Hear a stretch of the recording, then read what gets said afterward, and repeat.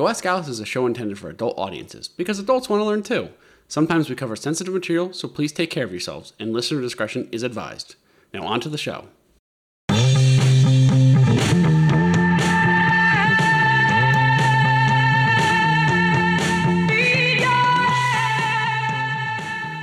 Hello, internet friends, and welcome back to another episode of Go Ask Alice, the show where we jump down random internet rabbit holes and bring you wonderful factoids from our adventures in Wiki Wonderland. I'm Drew, and our Discord is popping off. With me is... I'm Lindsay. Welcome to my dungeon. And I'm Sarah, and I ate swordfish last night. Really? Yeah, it's delicious. This is the show where we jump down random internet rabbit holes. We all start on the same wiki page every week, and we use hyperlinks within the article to wander around the internet until we find something we cannot stop reading. Usually this means that we have learned something new, and we are bursting with excitement to share it with each other and all of you. This week, we started on Cocoa Puffs, Which I discovered looks very different between Australia and America. Really? Really? Yeah, different sized balls and different character. We have a monkey. I think you have a toucan. Yeah. Wait. Wait. Wait. Do we have a... I think Is he you a have a toucan? toucan. No. Oh, you Toucan have a- Sam is Fruit Loops. You have a bird on your Fruit Loops. On your Cocoa Puffs, I'm pretty sure. Yeah, he's a... Bird? Yeah, he's a bird. Whereas we have a monkey. It's honestly shocking. This is a hilarious segue into question of the week. Yes, it is. This week's question of the week was, what food do you refuse to eat? And it can be based on whatever principle / hatred you have towards the food. So I'm going to ask Drew, you're looking all innocent. What food do you absolutely hate? What food do I absolutely hate? For one, the easy answer is cilantro, because it's awful and it's horrible. I don't know. There's not too much that I don't eat, so I think cilantro is probably my answer. Okay, fair enough. Lindsay was shaking her head. Do you also not like coriander / cilantro? Cilantro is absolutely hands down my answer, and I will not be spending any more time watering down that statement. Mine would be olives. Full stop. That's Olives? it. I will not elaborate. Yeah. Wow. Disgusting. Disgusting? The reason I wanted to segue into this was we had listener submissions to the question, and one of the answers from one of our listeners is cereal of any kind. What? Whoa. Where's their joy? Right? I was like, I literally said, who hurt you? Yeah. What happened in your childhood? I live on cereal all day. I love it. I eat it for dinner sometimes. What other answers did you get? This will shock you. Somebody said mac and cheese. What? No, I love mac and cheese. They said they were like, oh, did that injure you? Here's more. Smells absolutely foul and doesn't look much better. Where's their joy? Is what I want to know. What? Our audience has been hurt by some people. What mac and cheese have they seen?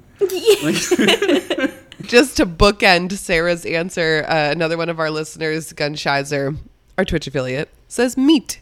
So she would not eat meat. There you go. But Sarah started off the show saying she ate swordfish I last did night. eat swordfish. I'm a pescatarian, but I would not eat a cow. And Lindsay, you're a vegetarian too, aren't you? Mm-hmm. Yeah. Sorry, Gunshizer, for saying I ate swordfish, but I will not. No, I take the apology back. It was really good. Now there's a fight. A fight is starting. We're going to lose our Twitch affiliate because of Sarah. No, we love you, Michelle. We're internally canceling ourselves. It's going to be one of our own is like, fuck this, creative differences. Shall we see if we had creative differences in where we ended up this week? Yeah. Okay. Where did we end up? I'm going to do something very different this week. You do something different every week. I'm going to take you guys on part of my wild ride. And I'm just going to tell you that it ends at a very raunchy fake real book Ooh. in Skyrim Oh, okay. called The Lusty Argonian The Maid. Argonian Maid. I knew it. Wow. Oh my gosh, I know nothing Wow. about Skyrim.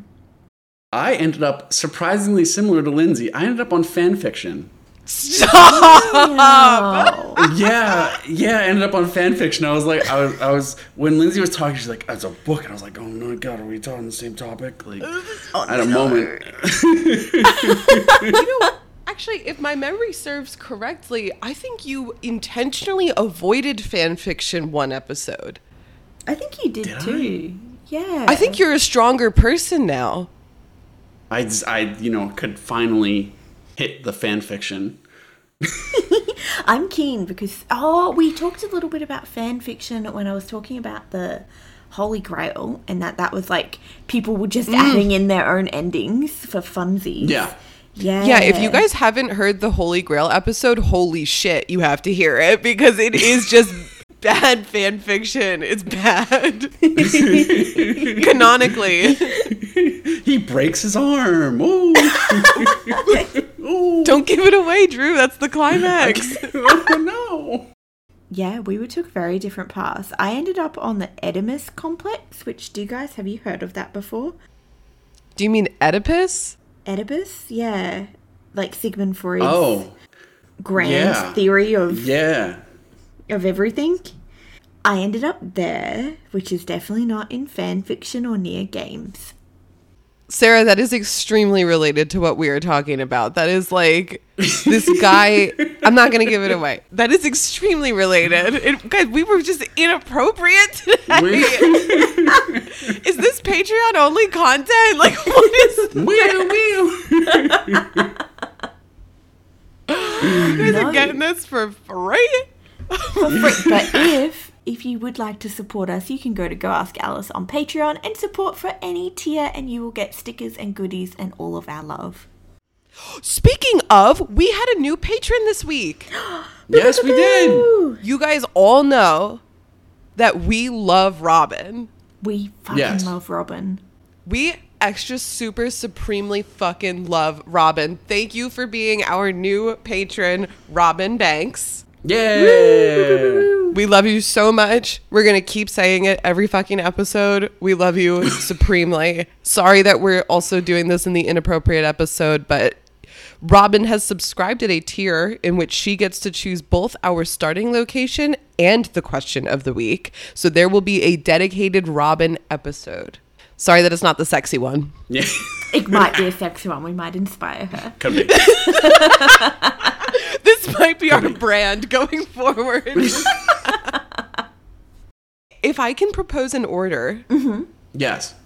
I kind of want to line it up where like Sarah talks about the Oedipus complex, then Drew talks about like nerdy, like we're going like intellectual into whatever the fuck I'm going to talk about, right? So it's like, this is the psychology, and then Drew is like, this is how nerds engage, and then I'm like, we don't know. We don't know. We don't know. We don't know what's Yeah, I love that. Especially because I do have it. no idea what your topic is about, so I like the mystery. Sweet. Okay. Are you guys ready to talk about the Oedipus? Oedipus? It's Oedipus? spelled with an O. It's ridiculous. The Oedipus complex. Like try to say edible and then just change the end, like Oedipus. Yeah. All right. So you've both... We're going to ignore if I say it wrong the whole time. I'm trying. You guys have heard of this before. Do you want to give like a one sentence banger to what it is? Banger? What a phrase. What a phrase to use. Did you not know prior, Sarah? No, I knew. And when I found this page, I'm like, yeah, I want to go into like the history behind it. And also some of the debunkings because it's scientifically not right. Oh, interesting. Okay. Yeah. Okay. Go ahead, Drew. Go ahead, Drew. Give us your banger. Real. Jesus. I don't know. Does it have to be son on mother action or? No, why did you say it like that? You asked me for a banger, you got a banger. Traditionally, yes, it was all male related, that the men hate their father, want to sleep with their mother. That was the gist. But then he did expand it a little bit to be female as well. But that was the original. Okay. Yeah. Oh, so it's both? It can be both, but okay. Not really. And again, not real. We'll get to it. But I don't know if you guys read/listen to as much like true crime as I do. I probably consume way too much. Hello, morbid crime junkie, all of those good things. Back in the 60s and the 70s, where this idea of a serial killer was coming out and trying to be studied by the behavioral sciences units with Quantico and FBI. Okay. Sigmund, he lived in the 19th century into the early 20th century, and his theory was kind of solidified around the turn of the last century, so around 1900. It was kind of still in its very early stages, but they were using it to try to understand for these really, really prolific, violent humans, which 99.9% of the time were straight men. Did they have this complex? And it turns out not so much. Some of them definitely had hatred towards some of their family members, but not exactly how Sigmund had outlined. So I think we'll take it back and we'll figure out when was it first introduced. So it was introduced in Sigmund's book called The Interpolation of Dreams in 1899. But then he coined the expression for this phenomenon that he thought he had discovered in 1910 in a paper called A Special Type of Choice of Object Made by Men. Little hint there. From his original formation, the Oedipus complex is a purportedly universal phase in the life of all young boys in which he grows to hate his father and wishes to have sex with his mother. It's just natural. Everyone goes through this. That was his theories. Everybody goes through this, and it's not normal if you don't. Which, okay. And turn the table. Yeah. Actually, it's weird if you don't. But he says that, these wishes might be unconscious. They might not even be aware of it. I remember learning about this in, heap of psychology books and through different podcasts. And I knew, I'd heard enough to know that it was debunked, but I didn't really know why. And I really, really wanted to know why. I did not know it was debunked. Yeah. Are you just looking at teenage boys being like, disgusting? I mean, yeah. That's amazing. Yes, we'll get to some of the more scientific studies to say why it's most likely not true. And it's probably true for some people, very select people, but it's not this, universal phenomenon.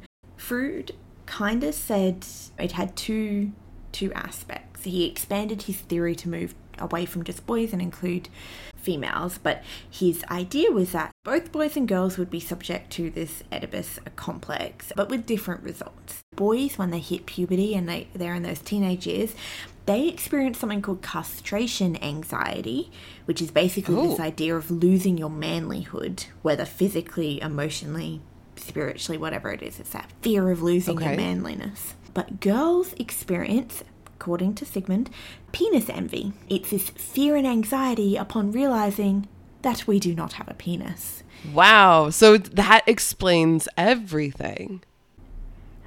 It does it? No. My personal philosophy is that is so personal to each individual in general that I don't think that psychology should put generalizations on things like you know what I mean? It's like, oh, all girls experience this and all boys experience that. And I think that's a sweeping statement on a good day, but then also what is a girl? What is a boy? We live in this. Exactly. It's this whole it's forced gender norms as well, because it's back in the time where it was you were either a lady or a man and that's it, which thanks to Lindsay covering intersex, gender and sex is very, very different. And this gender norm that we have, I think our generation is finally realizing that it's a whole lot of malarkey. It's you be whoever you feel you're right to be, and you like whatever you like, and you know. But this is back in the time where there very much was those traditional gender roles. Right. Yeah. And everybody wanted to be a man, and every man wanted to F his mom. Apparently. Yeah. Good old days, you know. We're going to jump into where did this idea come from, and what is Oedipus, and why was it named after him? So first of all, I thought it sounded like Greek or Roman or kind of mythological, and I was so right. It is named after an ancient Greek mythological creature from the 5th century BCE. In this story, it goes that this character, Oedipus, unwittingly kills his father. So he didn't mean to. It's a bit like Lindsay's, oh, it was a duel. Oops-a-daisy. It wasn't meant to be murder, but it was. And so after he kills his father, he marries his mother. Yeah. And this was like a popular mythological folklore. And then around 429 BCE, there was a play that was written and performed for literally centuries. And it started to become super duper popular in the 1800s, especially around Vienna and France. And guess who attended that play and really identified with it? Our boy Sigmund Freud. He loved it. He was like, I identify. So he believed that this sentiment that was being displayed in this mythology and in this play had been inherited through millions of years as it took humans to evolve from apes. Now, I'd like to stop there for a minute. That was a quote from him. Couple problems. Humans did not evolve directly from apes. Human species are a very broad range of animals, and we're under the genus of Homo, and we can't just draw a direct link straight from human being to ape. That does not work. So, for fun facts, apes have been on the planet for about 55 million years, and the genus of Homo, which we are in, started between 3 to 2.5 million years ago. But in this, anything that we call a human, there's 21 different unique types of early humans. Wow. And obviously, we're sitting here now, not all survived. We are the only ones that survived. And what this means was that not all humans did things the same. They didn't fight, hunt, they didn't think, they didn't, do everything the same. But it means that you can't just tie this way of thinking back through evolution, because it doesn't really work. But anyway, that was my side tangent. What got to me though, so he loved the play, but he started to develop this theory, get this, based on his analysis of his own feelings when attending the play.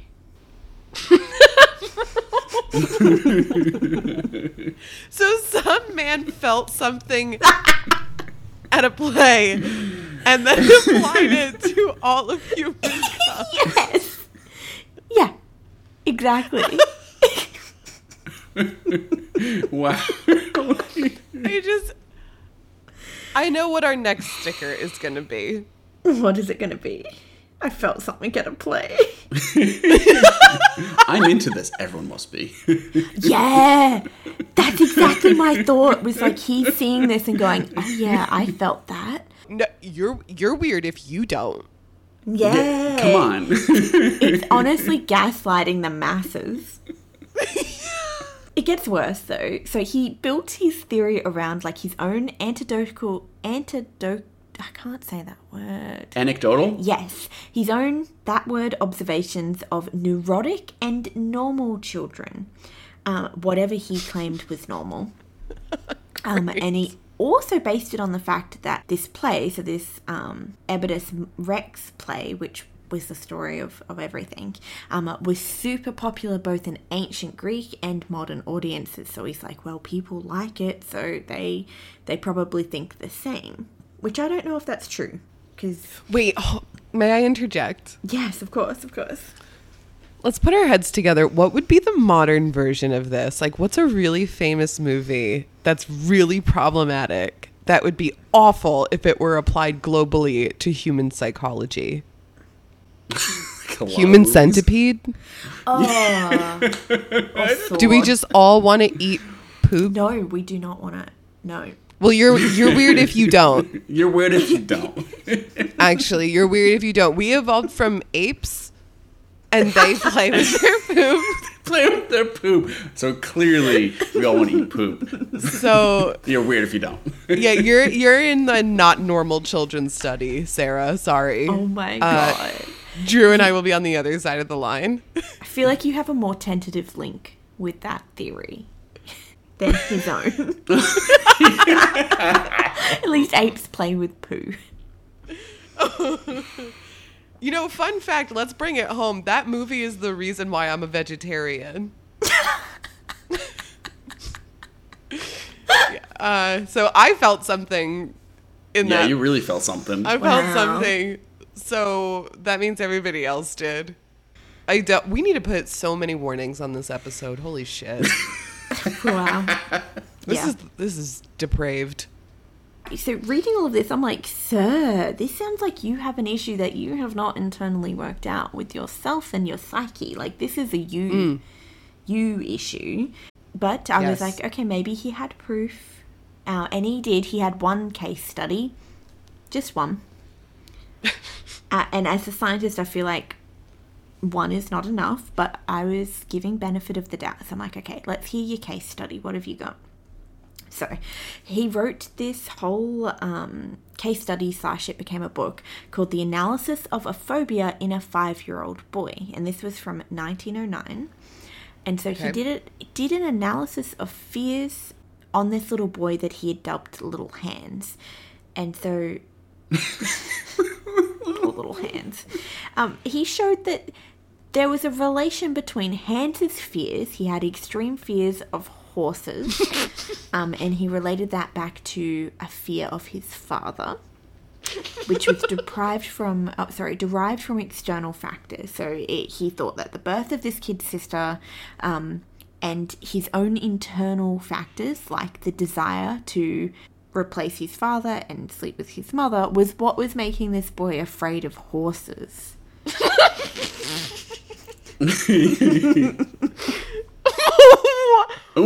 What? What? Yeah. This little boy's afraid of horses, and he's like, yeah, it's because you want to kill your dad and sleep with your mum.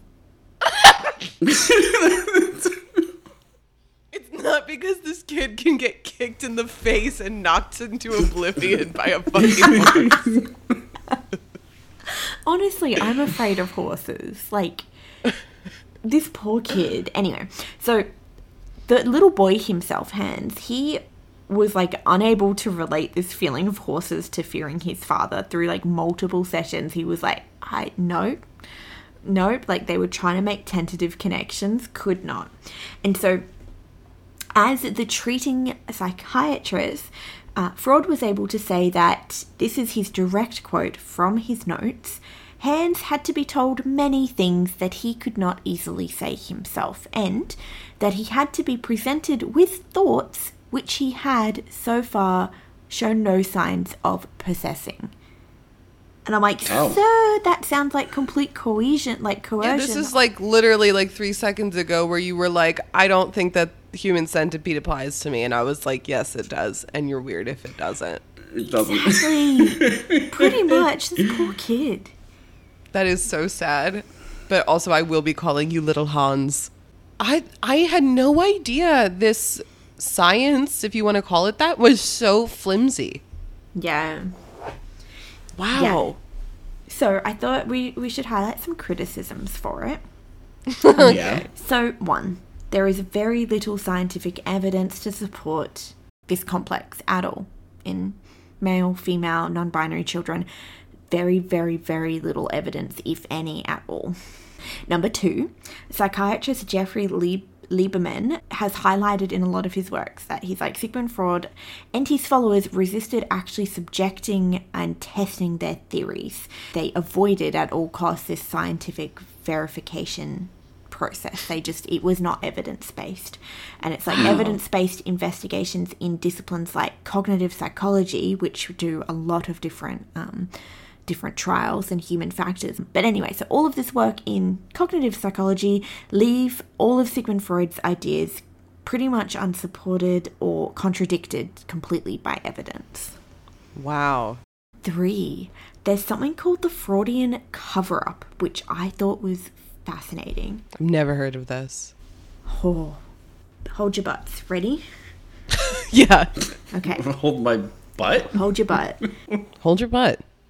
This is the claim that Freud intentionally ignored evidence that his patients were victims of childhood sexual abuse and misrepresented the abuse as these incestuous desires. In the 70s, there was a social worker called Florence Rush who wrote that Freud's seduction theory, which came early in his career, correctly attributed his parents' memories of childhood trauma to the patient's family, often only the father, implying that there was a widespread sexual abuse of children and parents, which was very common in the society in which he lived. Wait, so is that saying that Freud was projecting his own trauma onto his patients? I think a little bit of both. So there's a theory that possibly maybe he himself had experienced some trauma, but also that he was seeing really what was childhood trauma being evident, and it was almost too hard to consider the alternative that these children were being abused, and it was easier to say it was right. You know, it's part of the human psychology. It was easier on his own subconscious.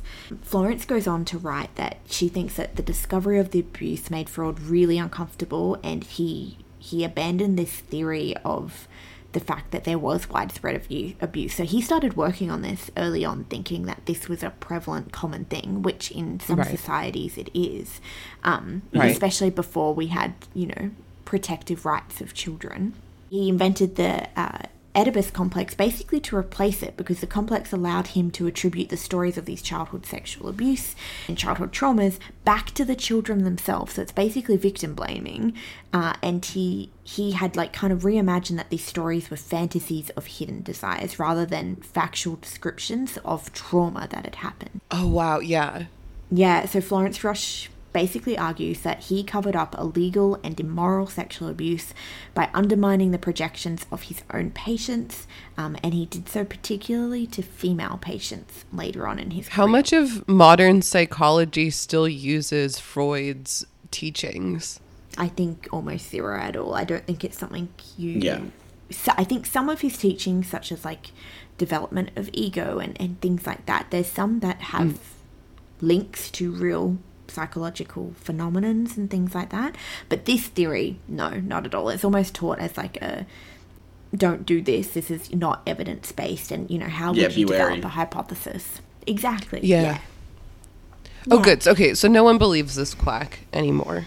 Hopefully not. I think there's been reports of some very few psychiatrists that still support it, but it's not something that is recognized in most countries as an actual phenomenon or psychological thing that is happening. Wow. I never knew any of this. Yeah, I thought it was fascinating. And the one thing I wanted to finish up on was there's one tiny piece of evidence which maybe could be construed to say that it could be maybe right.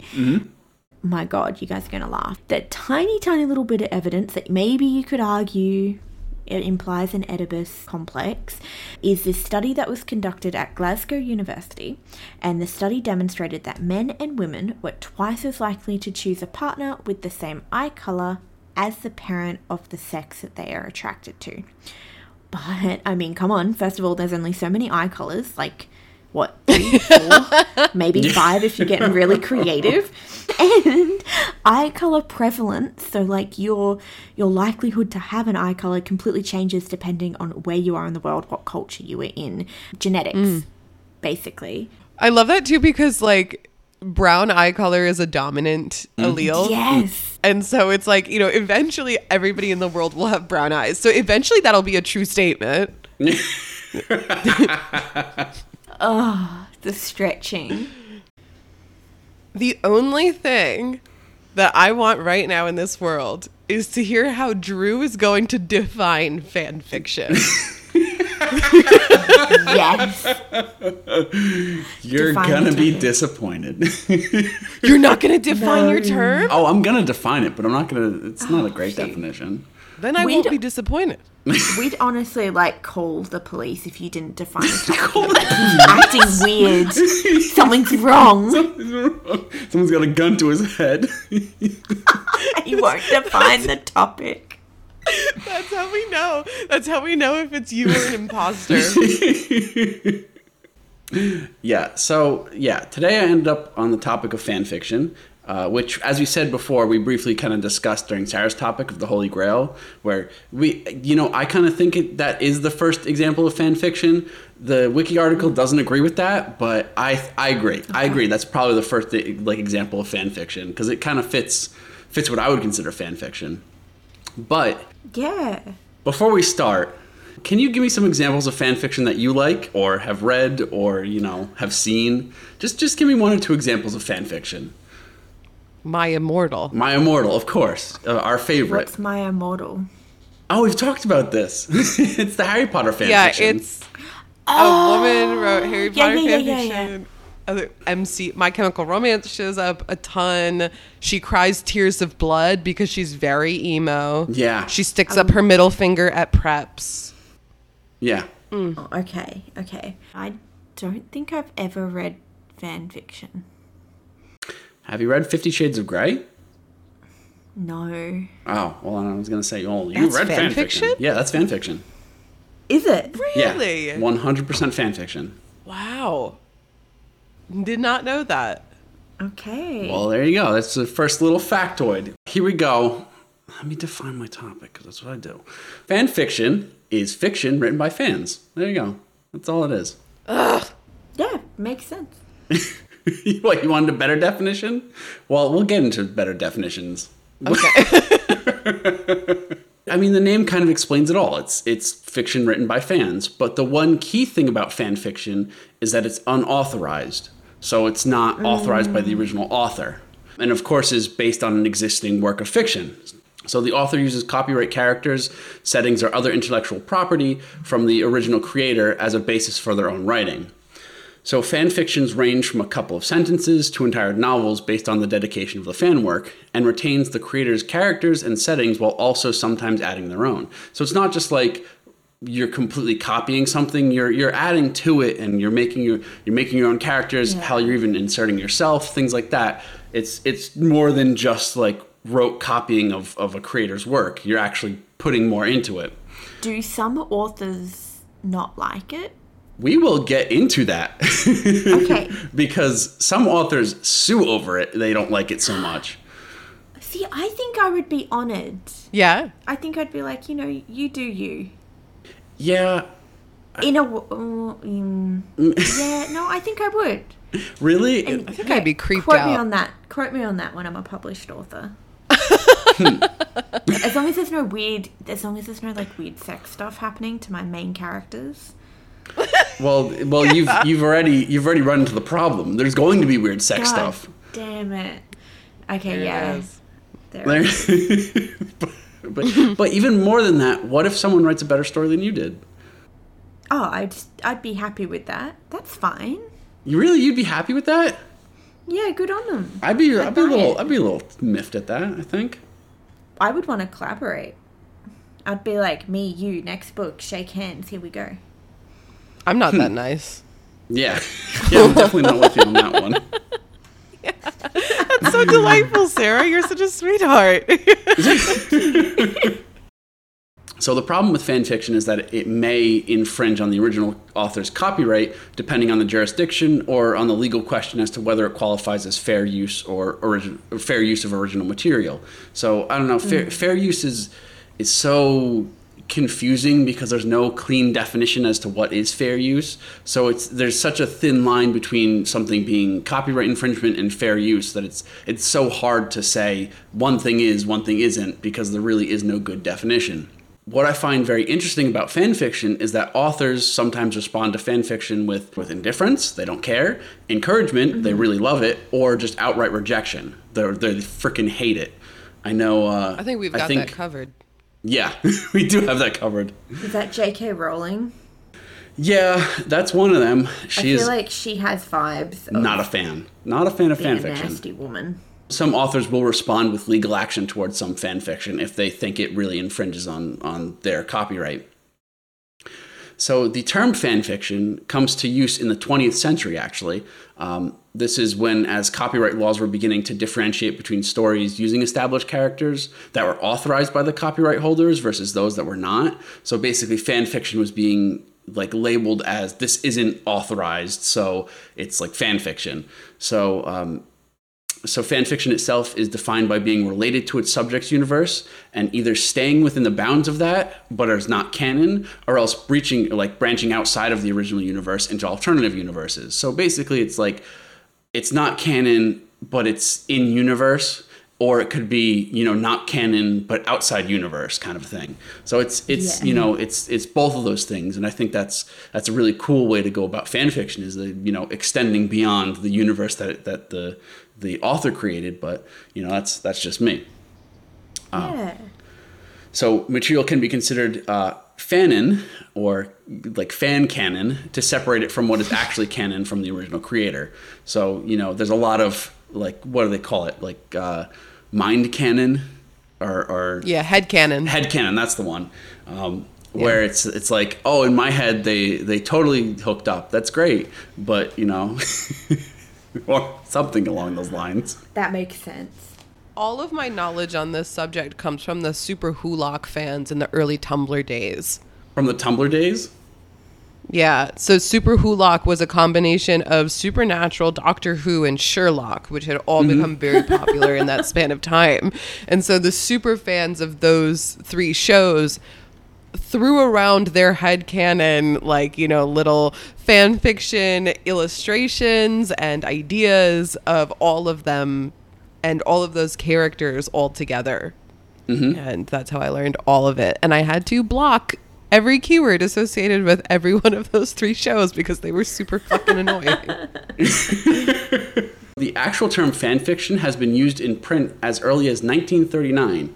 And that was its earliest known citation. And here's what's very funny about that. It was used as a disparaging way to refer to amateur science fiction. So basically they said there's pro-fiction and there's fan fiction. Pro-fiction being very good, fiction written, and then bad fiction that's being written is fan fiction. Yeah, but it's still that person's own ideas. Yeah, I mean, I just wouldn't consider My Immortal well written. So I can see the difference between the two. So the term fan fiction also appears in the 1944 Fancyclopedia, which is an encyclopedia of fan terms. And in the That's so cute. 1944, they had the Fancyclopedia, which is crazy to me.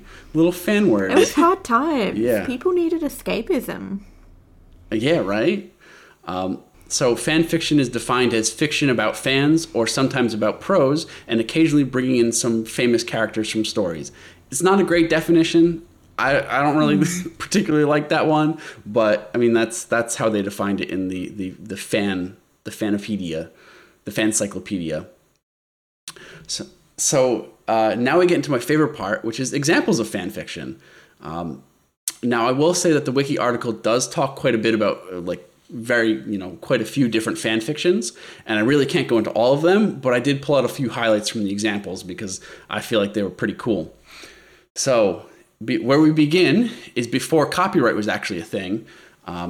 So these first few examples are actually come from Shakespeare, where the plays Romeo and Juliet, Much Ado About Nothing, Othello, As You Like It, and Winter's Tale were all based on relatively recent fiction by other authors at the time. Wow. Really? Yeah. Yep. Oh, they became way more famous. Yeah. I mean, that's. Go Shakespeare. It's kind of like those artists where, you have a popular song that's wasn't written by the original artist, and they just someone performed it. Yeah, cover, exactly. And the cover gets more popular. It's the exact same thing. A sequel to Don Quixote. There was actually a sequel to Don Quixote, but there was one written actually before the sequel came out, which is another example of early fan fiction. So basically someone wrote a sequel to Don Quixote, and then the actual author of Don Quixote wrote not the same thing, but also wrote a sequel. So there are two sequels out there to Don Quixote, which I found very interesting. Wow. Yeah. So now they actually make a big jump. We move to the 19th century from here, which is, I don't know, to me a big jump. So I still think Sarah's example is a pretty good example of fan fiction. But we're in the 19th century now, where there's a hell of a lot of fan fiction because it was a lot of writings were not initially authorized by the original author. So the first example is Bram Stoker's Dracula. Dracula. Yeah. I knew it. I was going to say that, but I couldn't remember. Oh my God. Yeah, the depictions in the translated adaptation of Powers of Darkness. So Dracula was basically What? fan fiction. What did he base it on? Or what did he base it off? The Powers of Darkness. Yeah, Powers of Darkness. Oh, that is really cool. But Dracula is such a classic. Exactly. Okay, I lied. I have read fan fiction then. You have ran fan fiction. Because I've read these classic novels and stuff. Exactly. You can't dress it up by calling it classic novels. You read fan. You read fan fiction. Fine, guys. I read fan fiction. Oh my God. So one thing I found very funny was Jane Austen. She remains one of the most popular works to make unauthorized depictions of. So like everyone makes Jane Austen like novels basically. Makes their own versions of Jane Austen novels. Yeah, I've seen some videos of people like reading out saucy manuscripts around like Pride and Prejudice, how it should have gone, and things like that. Yep, there's tons and tons of that's also fan fiction, one could say. One notable fan fiction being Old Friends and New Fancies was a very famous fan fiction based off of Jane Austen. Oh, I totally thought you were going to say Pride and Prejudice and Pride, Prejudice, and Zombies? Yeah. I mean, that's a fan fiction, yeah. But like... It is, I've yeah. read a lot of fan fiction and I had no idea. What an absolute drongo I am. I'm so sorry. It's You just didn't know. I didn't know. I thought it was like you know how there's online places where people write? I thought that was kind of... And I was wrong. So thank you for teaching me, Drew. You're welcome. So other examples include stories involving Sherlock Holmes. There are tons and tons of stories involving Sherlock Holmes that are fan fiction. Stories based on War of the Worlds, The Time Machine, to even fan fictions based off of Alice's Adventures in Wonderland. There was a very famous fan fiction based off of that. And then there was a lot of fan fiction based off of Jane Eyre. So there's just tons and tons of fan fiction just everywhere based off of these very famous stories. I think it's natural to art, though, because people are artistic and they want to try, like, they are inspired by other people's work. Like, there is no original art, really, because everybody's inspired from something else. What we view as fan fiction now was from the Star Trek fandom. And this was first started by, I always get this word wrong. Is it fanzines, like fan magazines? Zines. Fanzines? I think it's zines. Yeah. Zines, I guess so. So fanzines published in the 1960s. And these fanzines, like Spockonalia, contained fan fictions written by fans for fans. Yeah. It is so cute. What, Spockonalia? Yeah. But these fanzines were actually people would get them published and then they would sell them at conventions and things to recoup some of the costs of actually producing them. So this was like a little bit of a business, but it wasn't like there to make money. This was just to recoup some of the costs. It's more like a non-for-profit. Yeah, exactly. That's kind of what it was. It was just kind of a passion project. The one thing that I found super interesting about fan fictions is that it's completely dominated by female writers, with 83% of Star Trek fan fiction written by women and in 1970 and up to 90% written in 1973. So it's hugely female dominated. And some scholars believe it filled the need for narratives outside of the boundaries of the official sources, where, you're getting perspectives that are outside of that. You're getting main characters that are outside of what's typically presented in media. You're getting different perspectives on things. It's all there to fulfill a narrative that wasn't really being shown. And so I think I really agree with them on that. It's like this was meant to like be fiction from a perspective that just wasn't being shown. Yeah. That's fascinating. Yeah, I totally believe that. Take matters into your own hands. Exactly. Take matters into your own hands. Now we move on to our favorite thing, the internet, which is literally filled to the brim with fan fiction because it is so much easier to publish and so much easier to share amongst fans. So listen to this. According to one estimate, fan fiction comprises 1/3 of all content about books on the web. Jeez. 1/3 of all content. That is a lot of fan It's fiction. like free advertising. Like, why would an author, except if, maybe you took some good characters and, I don't know, turned them into Nazis or something. But, like, aside from that, like, it's free advertising. People are, like, spruiking your work in their work, right? Like, that's huge. That's a massive amount of people. I wonder how many people go from fan fiction to buying something. I don't know. I guess it depends on, because I feel like fan fiction is written like you have to have the context of the book itself or the work itself before you read the fan fiction. True, that is true. In my head is because it's so on the line between copyright and fair use. So I don't know. It's tough. A bit of a gray market, one would say. A bit of a gray. You start with me. The original fan fiction archives were non-commercial, hand-tended, and fandom or topic specific. So they were all very, very small and low key, and you had to know someone to really get into them, kind of a thing. But then in 1998, the site fanfiction.net came online, which allowed anyone to upload content to any fandom and really tried to centralize fandom content in general. And it became very, very popular based off of that because, that's just where you could centralize everything. And it was like, you didn't have to know anyone. You didn't have to know anything really. You just could upload, which was super good for fan fiction.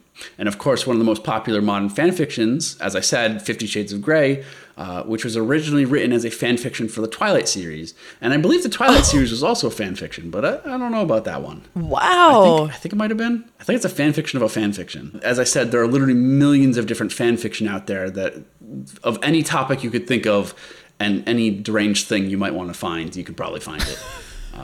Deranged. Thank you, Internet. Thank you, Internet. Another very popular form of fan fiction comes to us from Japan with independently published manga and novels known as doujinshi. So many of these doujinshi are based on existing manga or anime or video game franchises where manga authors form doujin groups that produce their own doujinshi. Often these groups were used by artists to make a professional debut, but this kind of changed a little bit as these groups sort of became more, school clubs, for your after school programs, things like that. So, but doujinshi as a whole is a very, very popular form of fan media it can be just as good looking as the regular media, but it's definitely you wouldn't know the difference. It's so you wouldn't know the difference. Made. Exactly. But that's a very popular form of fan fiction. I love that as a labor of love. Like, let me take this fan idea that I have and really make it professional looking. Mm-hmm. And as I said, it's a lot of the very people starting out in their career kind of use those mangas as a way to sort of boost their career and really show, hey, I'm a good artist. Like, let me draw for you, kind of a thing. So that's I think is really great.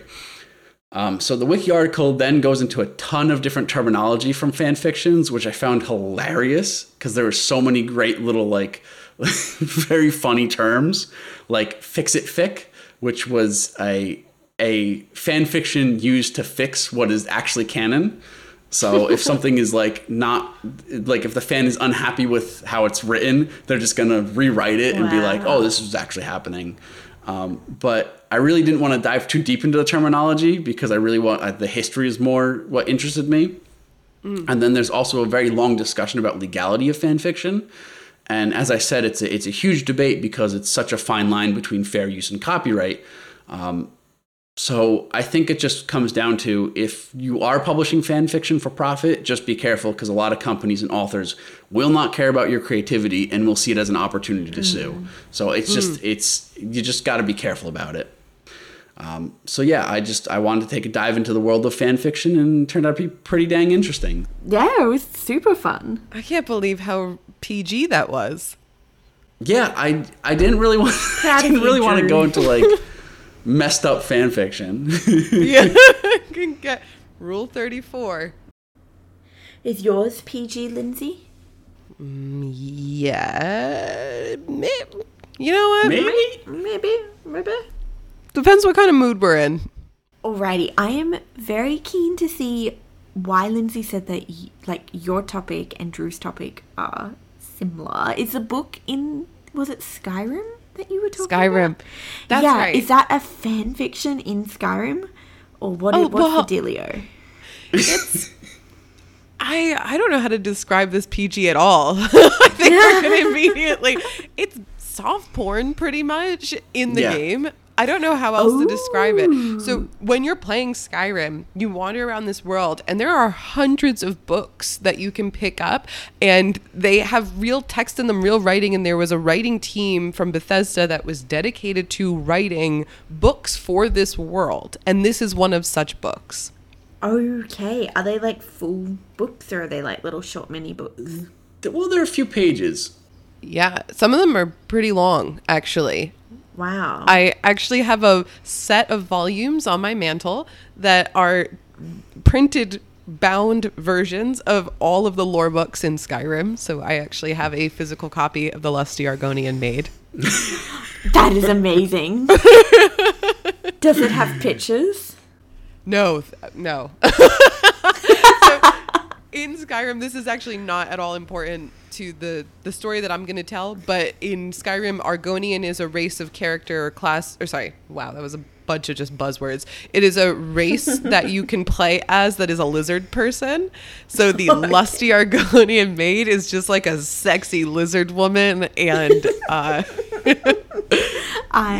the guy is like cheating on his wife with the maid, and she's like, why do you want me to knead the bread in the bedroom? Your loaf of bread won't fit in my oven. Oh my god. I want to read it now. There's a couple of volumes, but I wanted to try something new today. So that's actually not where I'm going to start the story. I'm going to start in a different racy place. I was taking a shower today, and I was shaving my armpits. Mm-hmm. It's a pastime that I enjoy so much. Really? Yeah. There's nothing freer about a smooth armpit. You know, I really wanted to grow out my hair and dye it, but I couldn't decide on, for the same reason I don't dye the hair on my head, I couldn't decide on a color that would always look good with my outfits. Yeah, I thought, after learning more about the history of why we shave our armpits as women in the Western world, because not every culture shaves their armpits. No. Even learning about the history, I am no more confused and no more justified in my actions. It is something that we just do, right? So I had actually sought to figure out why. A long cry from Cocoa Puffs, but also just really funny that we all ended up on sexual things after Cocoa Puffs. We're all Fergie today. Milky Cocoa Puffs. So yeah, again, another disappointing spoiler. You are not going to walk away from this understanding why we shave our armpits, but I will tell you that as early as the 1915, there were advertisements. It's actually kind of interesting. In 1915 and the early teens of the 20th century, adverts kind of took a spin that was not just like flashy and, hey, look at this, buy this product, it'll solve all your problems. They took a more insidious approach sometimes, disguised as PSAs. Like, I am actually instructing you something that is very helpful in your life, something you may not know. I am educating you. And this product, you poor stupid thing, addresses the thing that you definitely are not aware Was of. it was it the Gillette company? Gillette? Or the precursor to that company? Because I remember reading about how like shaving your body as a woman really was not that popular at all until the turn of the century, because they realized that there was a market that they could market to and make 50% more profits. If they just encouraged women to shave their legs, shave whatever, just use a razor for something. Yes. So actually that is a great segue. Prior to World War I, women did not shave. And why would you? Like, I get especially like the men with the beards. I mean, it goes through fashion, but also through, is it safe? Like if you're working in an industrial environment, you don't want to have a beard too long, things like that. Whereas like with women, it's just like, why? Apart from you like the way it feels or looks or whatever it is, it's all just, it's very socially constructed. Yes. And the articles that I was reading, because actually there was no wiki article directly dedicated. I actually ended up here because I ended on leg shaving. And then from leg shaving, I personally was like, hey, I want to learn about armpit shaving, and there's nothing here. So I actually had to use my Northwestern credentials to use the library and find some academic papers. So I read a couple academic papers. Thank you, Northwestern. Thank you, Northwestern, for your credentials. But yeah, some of the things that I was reading were pointing to the fact that prior to World War I, women's clothing was very well concealing. You know, there was no reason to shave these parts of yourself that people weren't really going to see. But I will get into why we would ever, you know, here I am saying, oh, we don't see them, so it's fine. Well, why would we even have that expectation to begin with? That if I did see them, I would want them to be shaved, kind of a thing. Yeah. So 1915 to 1919 has been dubbed the Great Underarm Campaign. I was kind of thinking of those memes that are like, that was my 9/11. Like, this was my World War I. That was my Great Underarm Campaign. Oh my God. My World War I was the Great Damn it. The Great Underarm Campaign. Did they do the insidious ads of like, it's hygienic, you need to shave because of germs? They were not that well founded at all. Guys, put some thought into it. You are going to answer your own question. In our business chat, I have put several ads. Okay. And I'm going to send them to you right now. One of them is a picture, so you get the tone, and the other ones are a couple quotations. And I want each of you to do your best 1915 advert voice, and I'll read whichever ones are left behind. So whichever one of you wants to go first. Oh my God, I got this. Oh my God. Okay, I'm going to do the middle one. Okay. I'll do the first one then. Okay, you go first, Drew. Summer dress and modern dancing combined to make necessary the removal of objectionable hair.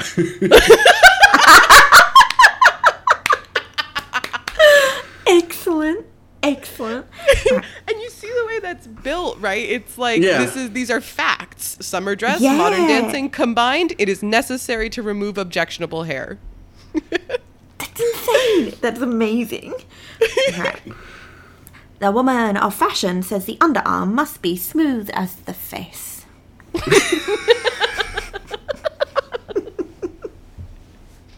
Thank you, Sarah. And thank you, the woman of fashion. The woman of fashion. The full charm of the décolleté costume is attained when the underarm is perfectly smooth. Oh. Bastards. You cannot... I didn't know what a décolleté costume was, so I had to look it up. It's basically if you wear like a strapless or low cut. I don't know why those are the same thing, but it's like a type of shirt that shows off your armpits, obviously. Oh, okay. And finally, the fastidious woman today must have immaculate underarms if she is to be unembarrassed. Unembarrassed. Forced like peer embarrassment. It's like, well, we're going to laugh at you if you don't buy our products. And like I said, this is actually just very informational and instructional. You don't want to be embarrassed? Let me help you, idiot. Shave your armpits. Shave your armpits, you fuck man. I hate society. I knew you would. That's why I said welcome to my dungeon. Oh, it's so good. So surprisingly, actually, or maybe unsurprisingly, is a lot of these ads are targeted at upper class women, Western upper class women. And a lot of these ads, nearly 63% of the ads in this Great Underarm campaign towards the end were this instructional style. And they appeared in Harper's Bazaar and McCall, which was another magazine at the time. Yeah. And so this is absolutely not the beginning of shaving your armpits and shaving your legs at all, actually. But it is, in modern society, part of a push as to why we do it so often and why it is just considered the social norm. This was really, and like you said, it was also like, you know, razors and everything can now sell to women as well as men. And if we really push that this is necessary, then people will do it. Yeah. We're just inventing this fact right now that it is necessary to do this, so now do it. Yeah. Of course, being part of the upper class expectation, it's just kind of the way that society likes to go, that the upper class kind of set the pace for fashion and then the lower classes will follow suit. Well, It's that classic Miranda Priestley from The Devil Wears Prada quote about the Silurian blue and how it was on high fashion runways, and so it trickles down into like the cheap dumpster bins of your $5 bargain yes. place. Yes. So these women are being bombarded with, at least towards the end, 30 ads a year in these periodical magazines, which to me seems like a lot, because if you imagine you buy a magazine every month, that means that every magazine you read for the year is going to have at least 2 or 3 ads to get rid of your armpit hair. I would have dived in. Yeah. Oh, totally. I mean, we still do. No, it's why I bought retinol cream or whatever it is, because it's like, this is the only way to prevent aging. And I'm like, okay, take my money. Thank you for instructing me. I'm stupid. Really, though? Yeah. No, that's how I would feel. I would feel gently guided. Like, oh, yes, thank you for teaching me modern etiquette. This is what I will do to conduct myself in society, because this magazine is the voice of society. Yeah. Sorry, Sarah, I didn't mean to call you stupid. No, it's fine. I didn't think you were. I am, though, when it comes to advertising. I try very hard not to be allured and persuaded, but some of it I'm just like, okay, I give in. I give in. There's definitely, for me, a pressure of, you know, as I get older and I can feel wrinkles developing like around my eyes, there's definitely a part of me that's like, I should research wrinkle cream. And then I'm like, whoa. I'm not going to do that. Why do I feel that I have to do that? Exactly. It's just your eyes. It's you've been alive long enough to have some creases. Like, that's a great thing. It is, right. It is. And, you know, I had said once a long time ago, especially struggling with depression, that I hope that one day I have laugh lines on my face. Yeah. I think it's a beautiful goal. I think it's evidence that you've laughed so much in your life that now you have a permanent part of your smile all the time. I think it's beautiful. I agree. But like I said, this did not always set the tone, but at the same time, it was always the tone. It was always the expectation. This is what I'm saying. I'm confused in the shower by myself. I don't know why I'm doing this, and I don't feel any more motivated. Why am I doing this? What? As early as 1874, there was a record that basically said in no uncertain terms, the presence of such hair is a character defect among the middle class. So scathing. Especially damning if you are an upper class woman. It looks like you hang out too long with the riffraff, and that's why you have armpit hair right now. It's insane though. Like, armpit hair serves a purpose, right? Because it's meant to help house a biofilm ecosystem to help break down bacteria, all that good stuff. Yeah, it's interesting the way that our bodies evolved. Well, we didn't evolve from apes, like you said before, but it is interesting the way that humans developed and the places that we need to keep warm or the places that we have hair. in the same year, 1874, this hilarious news article was talking about a woman who died of heartbreak after a healthy hair growth on her face. Oh no. I'm sure that's not how she died. But That is so sad. She died of heartbreak because she had a because she hairy had hair face. on her face. As somebody who has to like pluck and shave my chin constantly because of PCOS, I feel so bad for that lady. Her hormones were just off the charts. It's just natural. It's just hair. And what's funny is I was originally thinking to myself that we would discuss kind of the stigma, but then I thought I want to use their stigma instead. Instead of getting our answers, I asked them, 1800s, late 1800s, what's your stigma about this hair? Oh, sorry, 1914? Yeah. In a word, superfluous.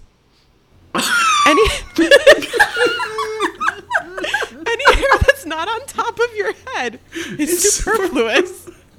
You don't need it. Just get rid of it. You don't need it. Oh my goodness. Did you find anything in your readings about like pubic hair? Because I feel like that was taboo back in the day to discuss. But also, how did we get here? Oh my God, Sarah, your segues are just so perfectly timed. I sure fucking did it.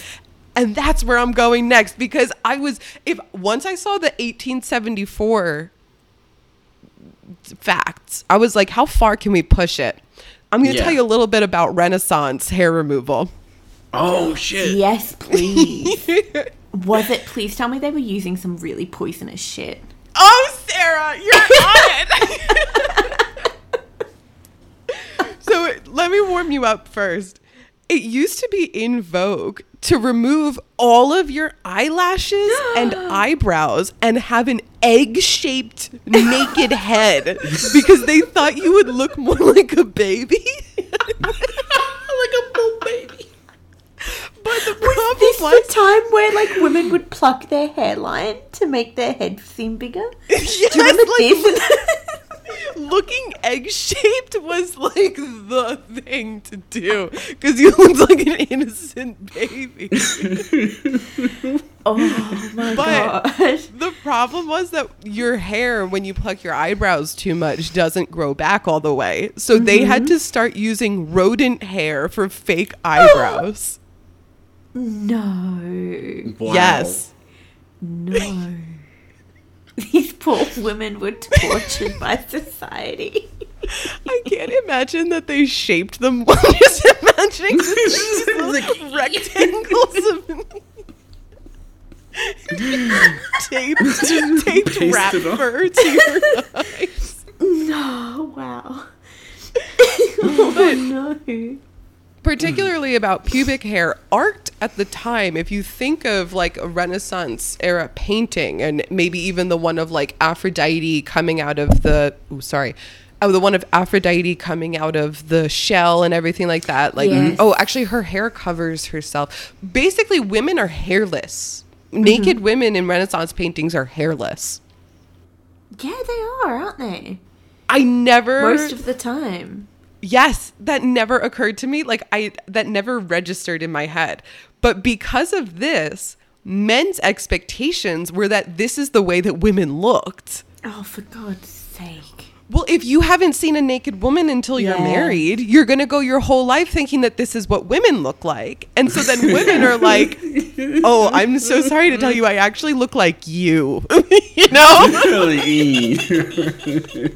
So there were a few reports along the way of men being so disgusted on their wedding night that they couldn't get it up because it was not what they expected. They couldn't consummate the marriage.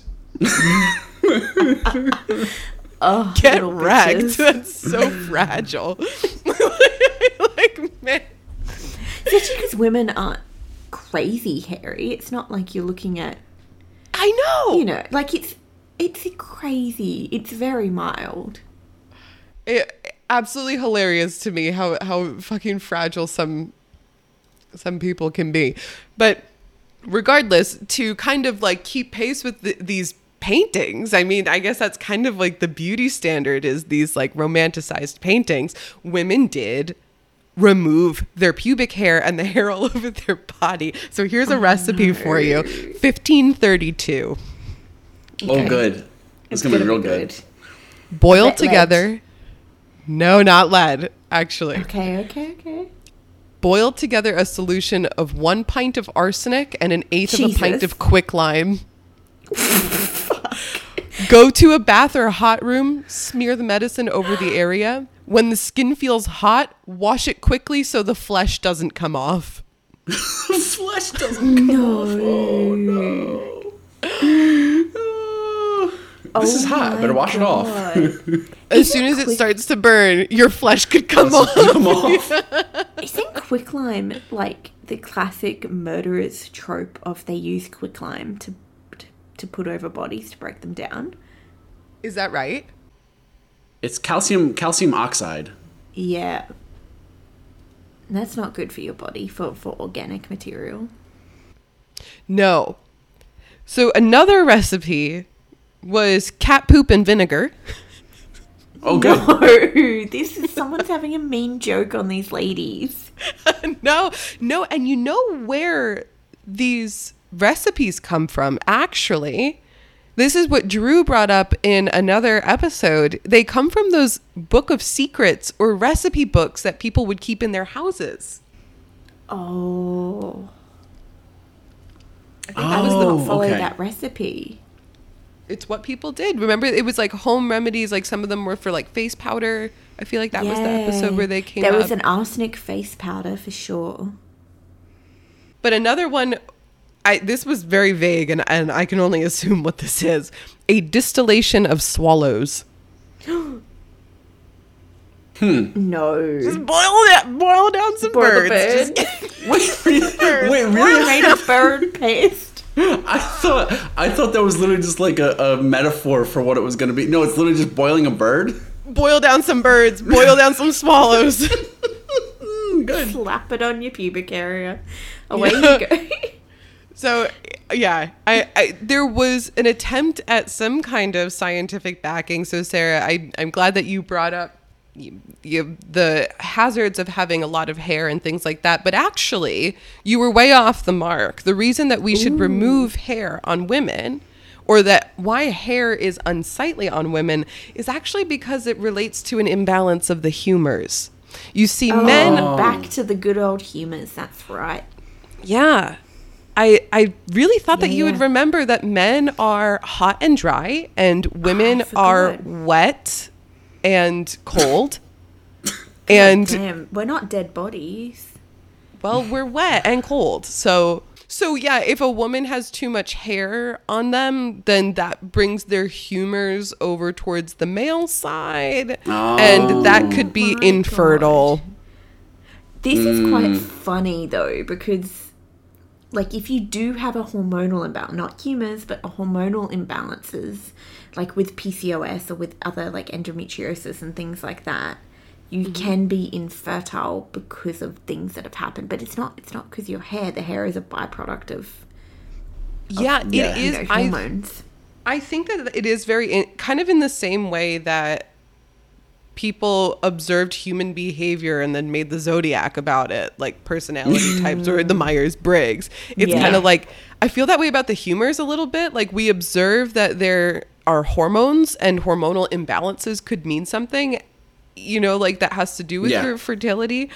And then the way that those hormones also kind of show themselves can be hair, like Yeah. with a huge Can be. asterisk, you know. Yeah. It's a symptom, basically.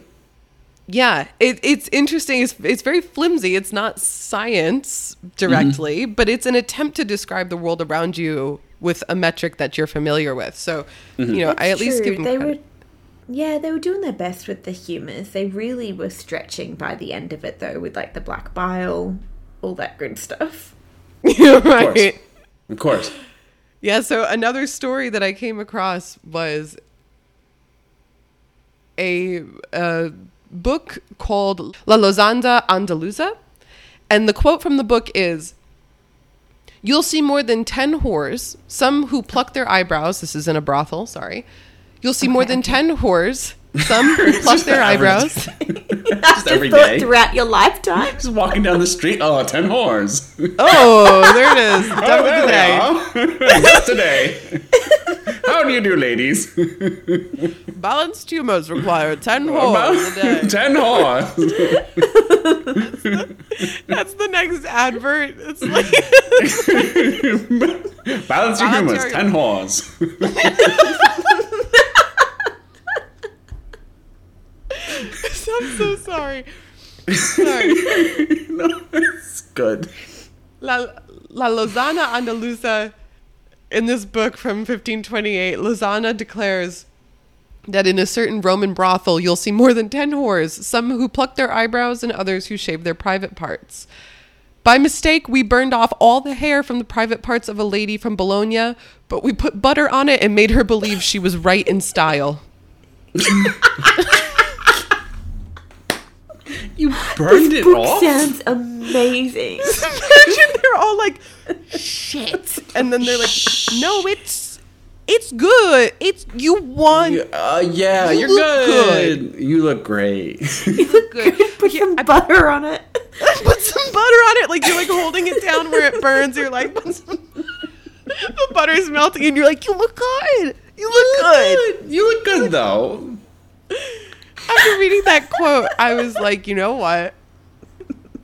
This is hyperlinked. It's from 1528. This is around my favorite time period to read books. I gotta read this book. Yes, please. Brought me right back to Wikipedia. Mm-hmm. The name of the article is Portrait of Lozana, the Lusty Andalusian Woman. Oh, that's Which is how like you the got... Argonian Argonian maid. maid. Yeah. Yeah. So this story it's a book that you can find, you can read, and it tells a story about a woman who is a little promiscuous, and she is very pretty, although got a touch of syphilis on her face. Oh. Back in the day, it was hard. she's really good. Women kind of seek her out for her abilities in cooking and medicine and beauty, despite the touch of syphilis. And the story itself is one of the first to be told almost exclusively in dialogue. Wow, Oh, and that's from a cool. woman's perspective, I'm guessing. Was it It was written no, by a woman? no, Bloody hell. Okay, so close. no, yeah, no. Also not necessarily from a woman's perspective, I don't think. I don't know the narrator's, like, I haven't read the book yet. So Yeah. I actually was not even intending to talk about this on the podcast. I clicked on it for myself so that I could write it down and read it when I'm done with my current book. But when I realized the name of the book and the fact that it is written in mostly dialogue, I thought of the Lusty Argonian Maid. And as far as I can tell, nobody has made this connection. It doesn't refer back to the Lusty Argonian Maid on the wiki on this side, and on the Bethesda side, I can't see any mention of the connection. So I wonder if the author was just a big fan. it is my Knew their headcanon. literature. It's your headcanon, your fan fiction. It is my headcanon that because the books are almost exactly the same title and written in the same style, that this may be where the Lusty Argonian Maid was inspired from. I don't know for certain. It's a fan fiction. I like it. Yeah. Yeah, a Skyrim-inspired fan fiction of the lusty Andalusian woman. That's amazing. And it would make sense, too. It would make Yeah. sense because this book was 1528, and Skyrim Yeah. is medieval setting. Yeah, Yeah. that makes sense. Good work on the author, on the writers, Bostonian writers. Like, excellent research and knowledge of the time period. Bethesda.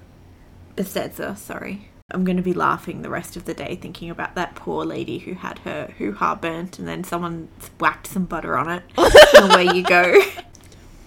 All I can say is, wow. Yeah. I need a cigarette. Jesus.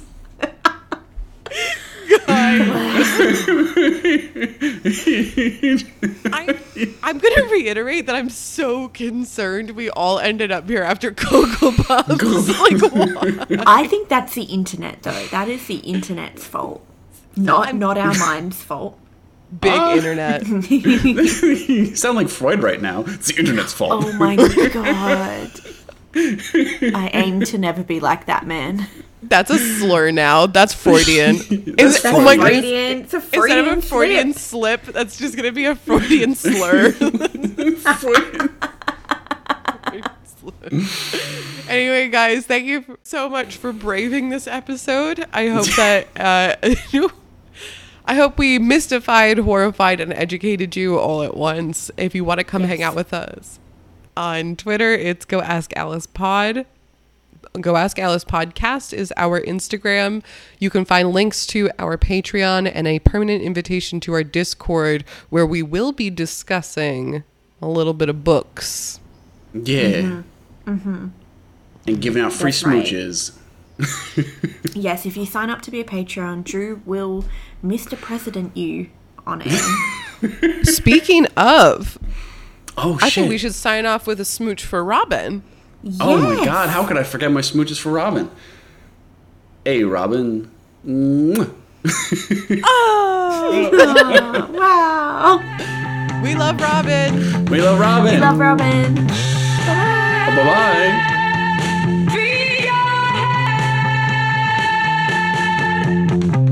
It's dinner and tournament. Ooh, ooh, ooh.